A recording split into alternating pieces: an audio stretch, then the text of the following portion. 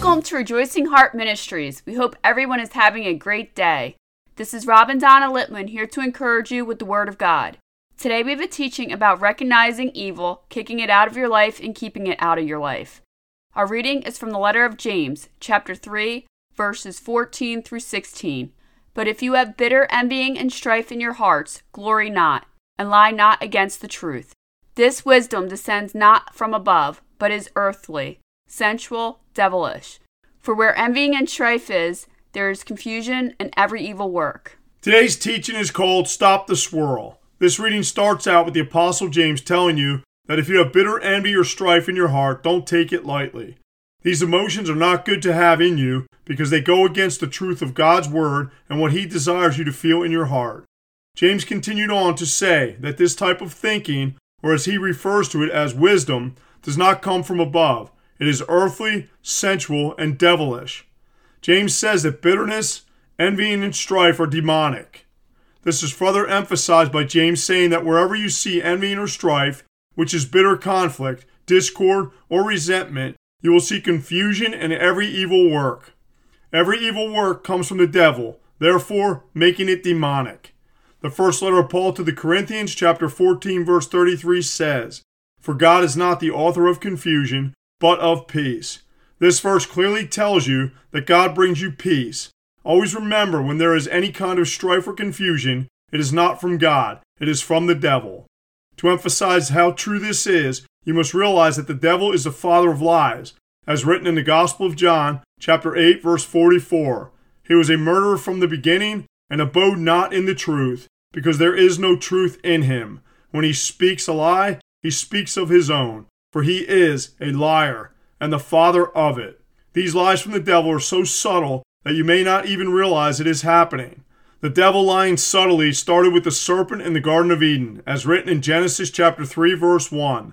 Now the serpent was more subtle than any beast of the field, which the Lord God had made. This evil subtlety is happening all around you in everyday situations where you see confusion or conflict. When we recognize confusion or conflict stirring in our life, we call it a swirl. A good illustration of what a swirl may look like in your life could be where you just answered your phone and simultaneously you spill your coffee, there's a knock at your front door, and your baby just started crying. Although all these things are not evil, if you put all of them together in one moment, you can understand why it is a subtle swirl from the devil just trying to discourage or frustrate you. When you get frustrated or discouraged, you allow the door to open for this swirl to grow. Some people might even call this Murphy's Law, which says, if anything can go wrong, it will. At this exact moment, if you think about it while it is happening, you can see that this is a subtle attack from the devil to get you to open the door for what James called every evil work. These types of attacks can come from the most unsuspecting places you can imagine. Sometimes you will be amazed by what someone says at the most inopportune time. When we see this happen, and unfortunately, we see it more often than we want to see it, we take our God-given authority and get rid of it by telling the devil to get out in the name of Jesus. Jesus gave us this authority in the Gospel according to Mark, chapter 16, verses 17 and 18, where he told us, "And these signs shall follow them that believe. In my name shall they cast out devils. They shall speak with new tongues. They shall take up serpents. And if they drink any deadly thing, it shall not hurt them. They shall lay hands on the sick, and they shall recover." This authority Jesus gave us was also quoted in the Gospel according to Luke, chapter 10, verse 19. "Behold, I give unto you power to tread on serpents and scorpions, and over all the power of the enemy, and nothing shall by any means hurt you." When you learn about and understand this subtlety and your authority in Jesus, you can eliminate the confusion and conflict from your life. When Donna or I recognize a situation like this forming right in front of us, we call it a swirl because you can see the evil manifesting issues around us like a tornado swirling. When we see this happening, we just look at each other because we know what is happening, and we speak out our authority over the situation by saying, "Devil, get out in the name of Jesus," or "all demonic forces get out of this house and our family now in the name of Jesus, and do not return."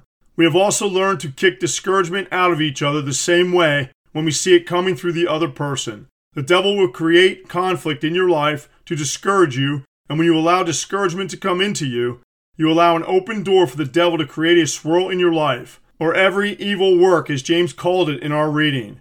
When we are having a rough day, to stop discouragement from growing, we always refer each other back to the fruit of the Spirit from Galatians chapter 5 verses 22 and 23, where it tells you that your God-given emotions are love, joy, peace, long-suffering, which is patience, gentleness, goodness, faith, meekness, and temperance, which is self-control.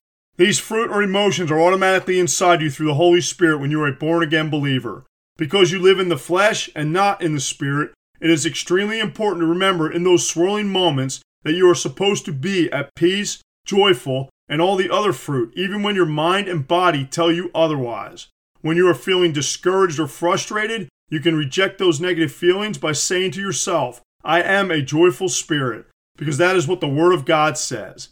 When either of us have negative emotions, we will speak to each other and say things like, anger is not a fruit of the Spirit, or you are not being a joyful spirit.